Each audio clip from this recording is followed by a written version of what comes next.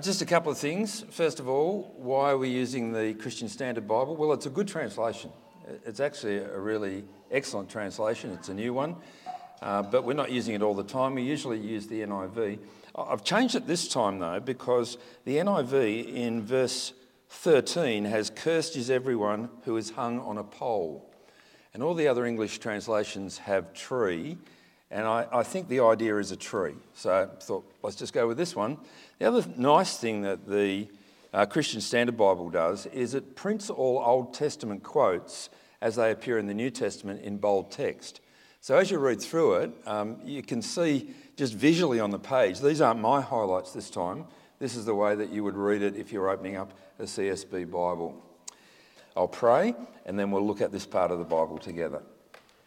Heavenly Father, we thank you for your word. We thank you that you speak to us today in words that were written so long ago, because it's not just a human word, but the word of your Spirit.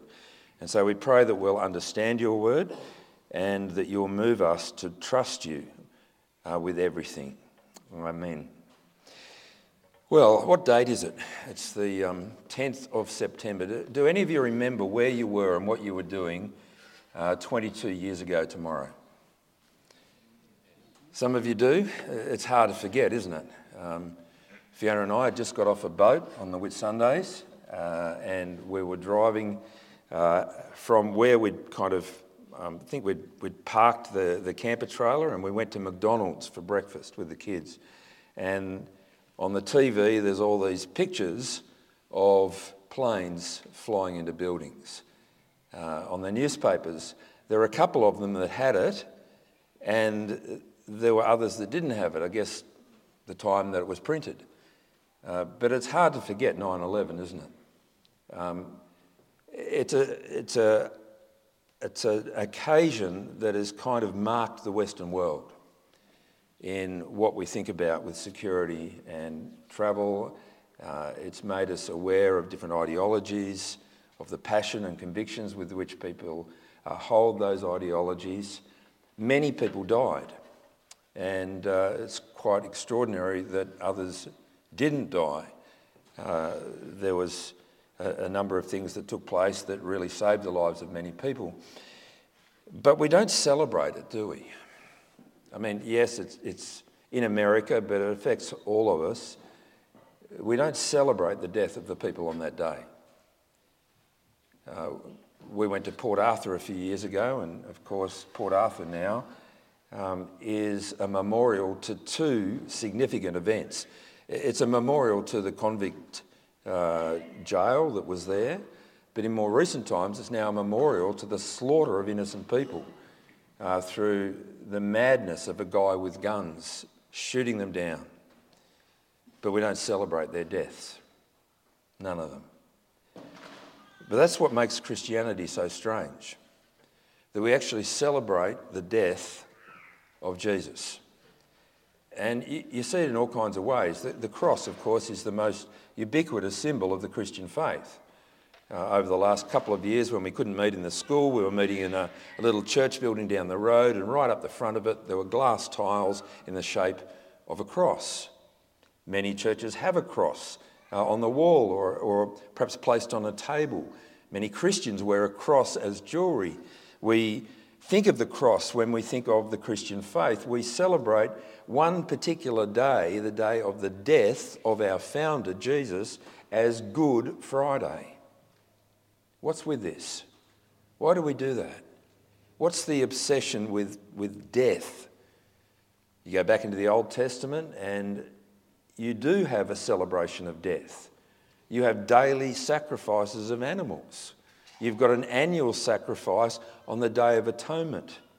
You've got an understanding that when people go to the temple, that there is an animal that's being slaughtered, its throat's being cut, it's being burnt as a sacrifice, and it has some connection to the person who brings the sacrifice. What is that?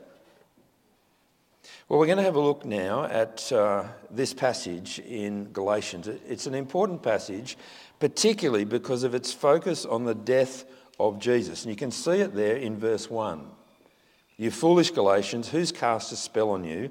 before whose eyes Jesus Christ was publicly displayed or portrayed as crucified. What's with this focus on the crucifixion of Jesus? You come to the New Testament and you find that all four Gospels lead up to the crucifixion.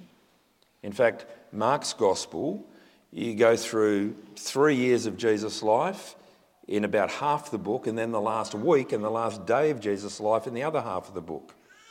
How come? What's this focus? Why the death of Jesus being so important? And of course, there are predictions about the death of Jesus. We've seen them when we've looked at Isaiah 53, for example, and other places. You get to each of the Gospels and you hear of the death of Jesus and his resurrection. We'll talk about that next week. Each of the letters that are written talk about the importance of the death of Jesus. Resurrection is a feature, but the death of Jesus in and of itself is seen as important. Why is that? Well, friends, I think it's so important that we grasp this. So let's work our way through this passage. The first, I'll give you a little bit of background.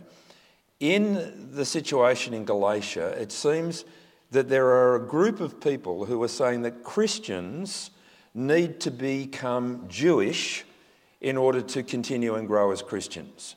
And one of the big ways that they were highlighting this was the need for non-Jewish men to be circumcised.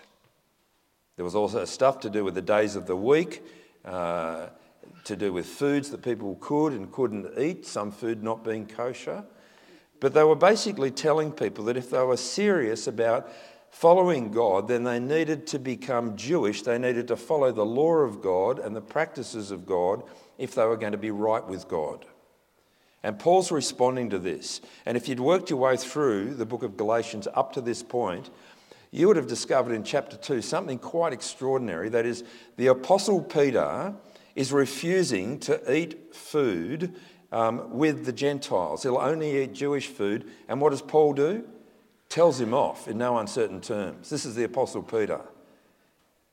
Why does he do that? Because he wants them to understand what the true Christian faith is about. So let's have a look. Verse 1, you foolish Galatians, who has cast a spell on you? Before whose eyes Jesus Christ was publicly portrayed as crucified. I only want to know this from you. Did you receive the Spirit by the works of the law or by believing what you heard? It seems that they've forgotten how they started. And Paul reminds them, he says, basically, how did you become a Christian? How did you receive the Spirit? Was it by works of the law, that is, doing all the rituals of the people of Israel? Or was it by believing what you heard? Implication, of course, it was by believing what they heard. What did they hear? Well, they heard of Jesus Christ, who was publicly portrayed as crucified. You see, there's a contrast being made here between doing things, that is, observing the law, keeping the commandments of the law, and believing things, that is, what you've heard. And he contrasts the doing with the believing. Do you become a Christian by observing the law? Well, you see, if that is the way, then you've got to realise that you'll fail, because you will not keep the law. In fact, the whole of the history of Israel is a testament to the fact that you will not keep the law. It can't be that, Paul's saying. The other option is believing in the crucifixion of Jesus. And he uses pretty strong language here. You foolish Galatians. Verse 3, are you so foolish? After beginning by the Spirit, are you now finishing by the flesh? Did you experience so much for nothing, if in fact it was for nothing? So then, does God give you the Spirit and work miracles among you by your doing works of the law, or is it by believing what you heard? Just like Abraham, who believed God, and it was credited to him for righteousness. So Paul is saying here, there's a contrast. Either you believe in yourself, that is, you trust in what you're doing, or you believe in Jesus. That is, you trust in what you've heard about Jesus and what he's done for you. And that's the essence of the contrast. What you do for yourself or what Jesus has done for you. That's what he's getting at. Well, Paul wants the Galatians to know that God's way has always been by believing in God's promises and not by performing so that God accepts you. And surely the ideal case study to prove this is to go back to the founder of Israel, Abraham. So Abraham here features as a case study. And he says, verse 6, Abraham believed God and it was credited to him for righteousness. Now, what's he talking about here? Well, we saw this when we were working through. Abraham was made promises. God said to him, you're going to be the father of many nations. At this time, Abraham doesn't have a son, doesn't have a child. It gets to the point where he's about 100 and Sarah's about 90. And it says Abraham believed God. What's he believing? God's promise. He believes God's promise despite the highly humanly unlikeliness of this happening. He believes in God. So then, here's the logic. Verse 7, you know then that those who have faith, these are Abraham's sons. Now, the scripture saw in advance that God would justify the Gentiles by faith and proclaim the gospel ahead of time to Abraham, saying, all the nations will be blessed through you. Consequently, those who have faith are blessed with Abraham who had faith. Now, notice what he doesn't say. He doesn't say that Abraham was circumcised, therefore you should all be circumcised. Now, Abraham was circumcised, but that was in Genesis chapter 17. The quote that he gives here, he believed God and it was credited to him for righteousness, is in chapter 15. In other words, Abraham's righteousness with God is not the result of being circumcised. So Abraham's a kind of a case study, a blueprint, if you like, as to how it works. How does it work? By trusting in the promises of God, not by doing a ritual that God then says, oh, you're righteous, I'll accept that ritual. In fact, when Romans draws this contrast, when Paul writes to the Romans, he contrasts Abraham and his righteousness by faith with law keeping and says it couldn't have been through law keeping because Moses didn't arrive on the scene for another 400 years. And God accepted all the people between Abraham and Moses as they put their faith in his promises. So it's an Old Testament lesson to tell them a simple point, that is, you're not right with God through keeping law, you're right with God by trusting in his promises. And what is the key promise that they're trusting in? Well, it's the death of Jesus. That's the promise. We go on, and he'll mention quite a bit here about the failure of going the route of the law. And you'll notice in the next paragraph there's 3 Old Testament quotes. Here he's showing that even if it was by law, you wouldn't get there. So verse 10, all who rely on the works of the law are under a curse, because it's written, everyone who does not do everything written in the book of the law is cursed. In other words, if you're going to go the route of the law, you've got to keep everything. You break one thing and you've broken it all. It's a little bit like a crystal vase.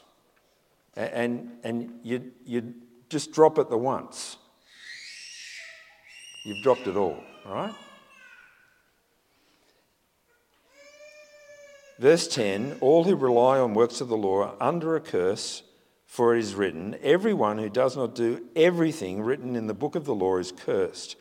Now it is clear that no one is justified before God by the law, because the righteous will live by faith. But the law is not based on faith. Instead, the one who does these things will live by them. And I think he's making the same point both positively and negatively, if you're going to try and keep the law, you've got to keep it all. If you don't keep it all, then you've broken it all. And that way you're failed, you're under a curse. And I think it's helpful for us to remember this, because sometimes people think that God has dealt with people in two different ways. And I think this is a misperception of Christians even. That is, they think that after Jesus, God treats people as righteous if they put their trust in Jesus. But up until Jesus, God treated people as righteous if they were good at keeping the law. So the Old Testament's a book of the law and rule keeping, ceremonies, rituals, commandments. New Testament, freedom that comes from trusting in Jesus. This says no. No, it's always been about trusting in God.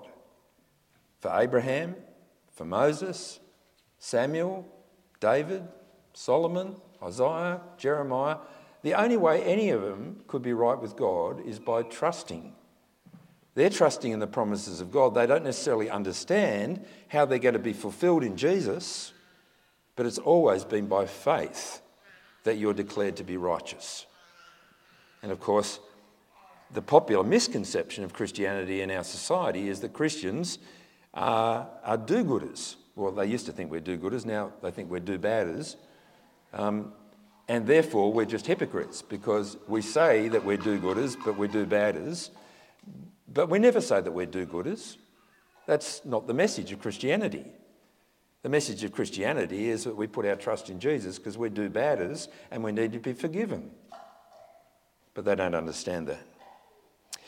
All right, so that brings us then to an important argument about the death of Jesus. And I want to take the remainder of our time on the last two verses. So verses 13 and 14. Christ redeemed us from the curse of the law by becoming a curse for us. Because it is written, cursed is everyone who is hung on a tree. Now, let's just take this phrase by phrase. First of all, Christ redeemed us. What does redeem us mean? It literally means he paid the price to set us free. And it's a big price. He paid the price to set us free by becoming a curse for us. Now we need to think a little bit about how that is worked out, what exactly that means.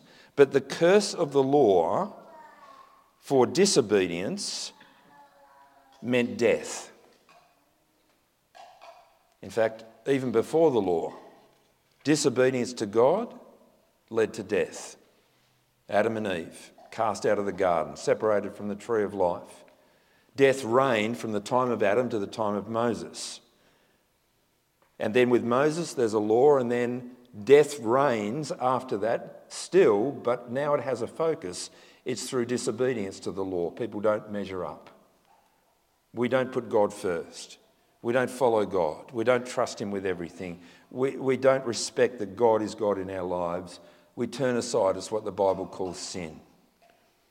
And what it's saying here is that Christ redeemed us from the curse of the law, that disobedience leads to death, by becoming a curse for us. Literally, therefore, logically, by dying for us. The curse of the law leads to death. Jesus becomes a curse for us. That is, he takes on our sin and he dies for us. Now, the New Testament puts this in a number of different places in different ways. The one who knew no sin, that is Jesus, became sin for us. Jesus takes upon all of our sin. He himself took our sins on his body on the cross and he died for us. The New Testament picture is of substitution. Jesus takes our sin, all of it, all the past, present and future sin, and God lays it on Jesus. The punishment for that is God's judgment of death, spiritual death, separation from God. My God, why have you forsaken me?" Jesus cries out. He's taking our curse, the curse of death, and he's paying the price. Because it is written, And here's the next element to this logic. Because it is written, cursed is everyone who is hung on a tree. Now that seems a little bit obscure, but it's a direct quote from Deuteronomy 21. And in Deuteronomy 21, we're reminded that rebellion against God involves being cursed. And there's a particular aspect to this where people are not to be left hanging on a tree overnight, because cursed is the one who is hung on a tree. And with this as the background, it's now applied to Jesus. So Paul is saying of Jesus that he has taken the curse of God for sin by being hung on a tree for us. Yes, it's a cross, but we get the idea. NIV has a pole. It's being hung up in our place. He's taking the punishment that we deserve. He's becoming a curse for us. Now, last week, we got a glimpse of just how radical it is for God to take on human flesh and become a baby that grows up to be a man. Jesus, who is the eternal Son of God, becomes a man. The Creator becomes part of the creation. That's gobsmackingly, amazingly too difficult to comprehend. The one who's created all of these galaxies in this vast universe becomes a human being on planet Earth. But it goes a step further this week. He became a man with the purpose of dying. The purpose of dying, the intent of dying. God enters into our world with the intent of giving his life for us. Jesus' purpose was to give his life as a redemption fee for others, so as to buy us back and set us free and make us right with God. Jesus takes God's curse on sin on himself and pays the price. Now, some people object to this, saying it's immoral. That how could God pour out his judgment on an innocent human being by putting all of human sin on that innocent human being? That's a fair call, fair criticism. How could God take all the sin of millions and place it on one person? How could that one person be a substitute for the millions? Well, it's because God in Christ is reconciling the world to himself. The one who's hanging on the cross is Emmanuel, God with us. You see, the one who is sinned against, God, pays the price himself. That's what's so remarkable about this. This is why Christians focus so much on the death of Jesus, because it is on that cross on Good Friday that we have our sin forgiven, that we can be set free from the curse. This is the undoing of Genesis chapter 3. We saw the hints of that with all the curse language of Genesis 3 being replaced by all the blessing language of Genesis 12 with Abraham. But it's ultimately now being fulfilled properly and completely in Jesus. The curse being undone. And why? Christ redeemed us from the curse of the law by becoming a curse for us, because it is written, cursed is everyone who is hung on a tree. And here's the why.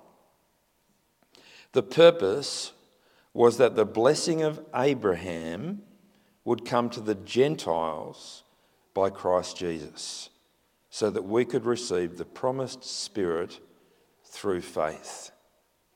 See, the climax of Jesus' death on a cross is so that people of all nations, not just physical descendants from Abraham, not just Israelites, not just Jews, but people from all nations, people from throughout the Roman Empire, people across in Europe, people down in Africa, people in the Americas, people in Southeast Asia, people even in Australia, people in the mid-north coast, people even in Bonny Hills can receive the blessings that God had promised to Abraham. You see, when God gathered this man Abraham and he said, I'm going to make you the father of many nations, and I'm going to take you to a land that I will show you, and I'm going to bless you, and through you all the nations will be blessed. He had Jesus in mind. That's why that family tree is so important. Jesus, the son of David, the son of Abraham. Now here we see Jesus bringing about the climax of that promise, and he brings it to fulfillment. How? At extraordinary cost. By dying on the cross. That's how. And he does so because he cares about people from every nation. Friends, this is why people throughout the centuries have been missionaries. Why Paul would go from one city to another city to another city. Well, actually, let's be more specific. Why Paul would go to one city, he'd be cast out, they'd throw rocks at him, they'd throw him into prison, he'd break free, he'd go to another city and they'd do something similar. He'd go by boat across somewhere else and he'd get shipwrecked, and then he'd be brought before the authorities and they'd lash him with 39 lashes and they'd throw him into prison again. And why would he keep doing that? Because God had made a promise that he would bless the nations. But why would Paul do that? Because he met the resurrected Jesus on the road to Damascus. And he knew that the one who was cursed by God, and he knew that Jesus was cursed by God, because Paul was a Pharisee. He knew his Old Testament. He knew that for Jesus to be hung up like that on a cross was to be under the curse of God. But he also knew that God had raised him to life. And so he wasn't dying for himself, he was dying for others. And so he became a missionary. And so people throughout the centuries have become missionaries. And so, to be frank, every Christian is called to be a missionary. We're called to bring this wonderful hope that comes in Jesus to those who are without hope. Those around about us, members of our family, members of our workplace, people we surf with, people in our streets, people around us. They need to know that there is a hope for this world, that there is a promised blessing for them, if only they will seek forgiveness and put their trust in the one who died in their place. When we look at this, we see that the undeserving are offered everything, that God holds back nothing, that the blessing that he gives to the nations, the blessing that comes to you and to me, is nothing less than receiving his Spirit. That means God chooses to take up residence in us and among us.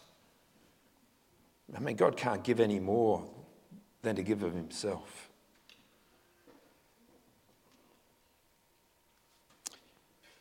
It's a great picture here. That is, if you put your trust in Jesus, then Jesus takes your death for you.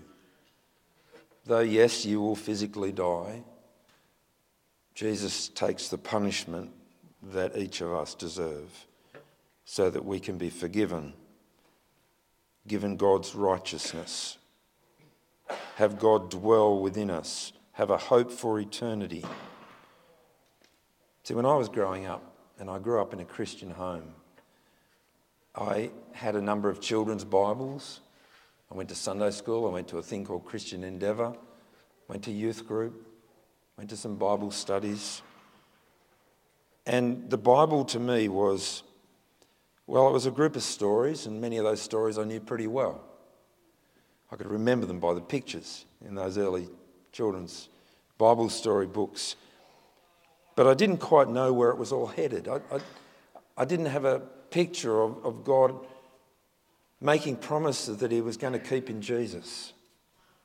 I didn't see that there was a trajectory that was leading all to this one event, the death and the resurrection of Jesus.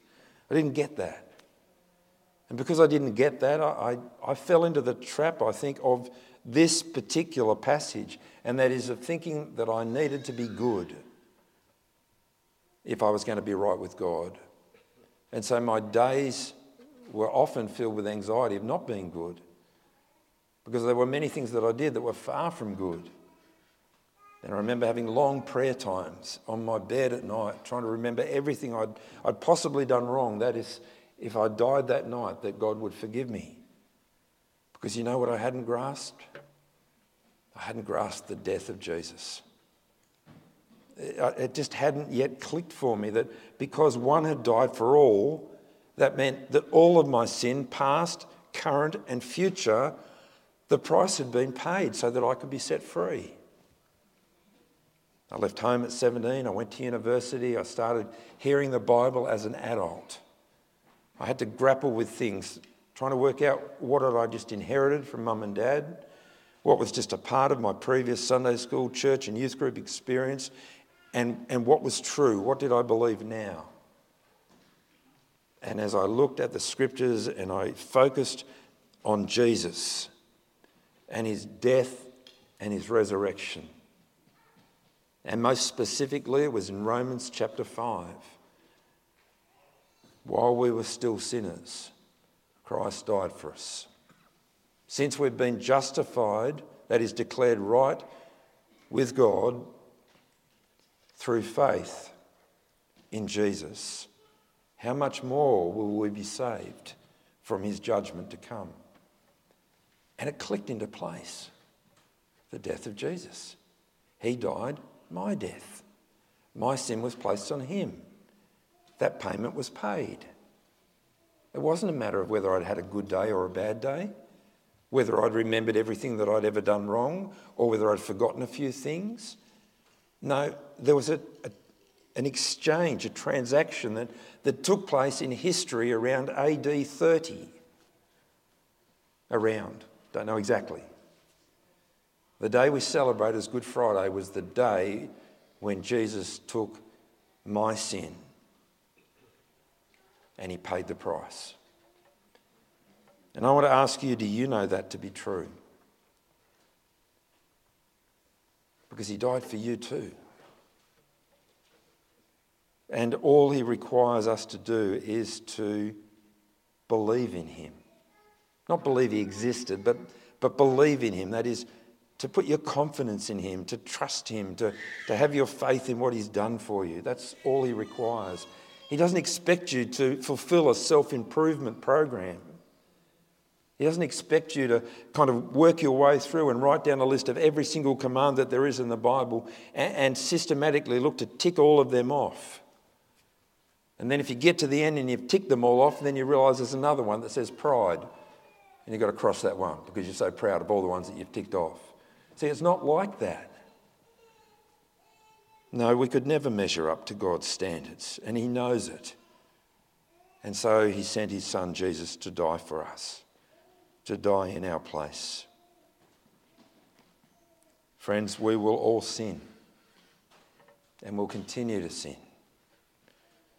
But we have one who has paid the price. We have one who hung on a cross in our place. And once you recognise that Jesus died for you, you can have assurance for your future. This was the big thing that changed for me. Back in 1980 it was. I began to have confidence that my future was actually secured by God. That because Jesus had died in the place of me and cancelled all of my sin, paid the debt, set me free, I could be assured of my future. Because it wasn't about my performance. It wasn't what I do. It was believing what he has done.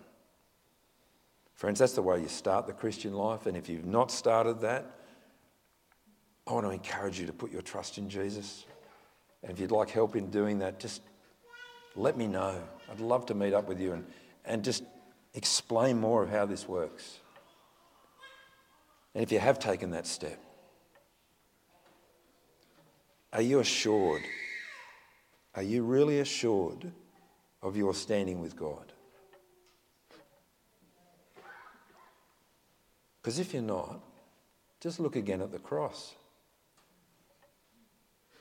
If Jesus died in your place and you've put your trust in him, what do you fear? He who gave his life for you, he will keep you to the very end. Next week, resurrection. That's how we know all of this is true, by the way. The resurrection. Let me pray. Our loving Father, we thank you that you are a great God. We thank you that you've done what is impossible for us. That is, you've made us right with you.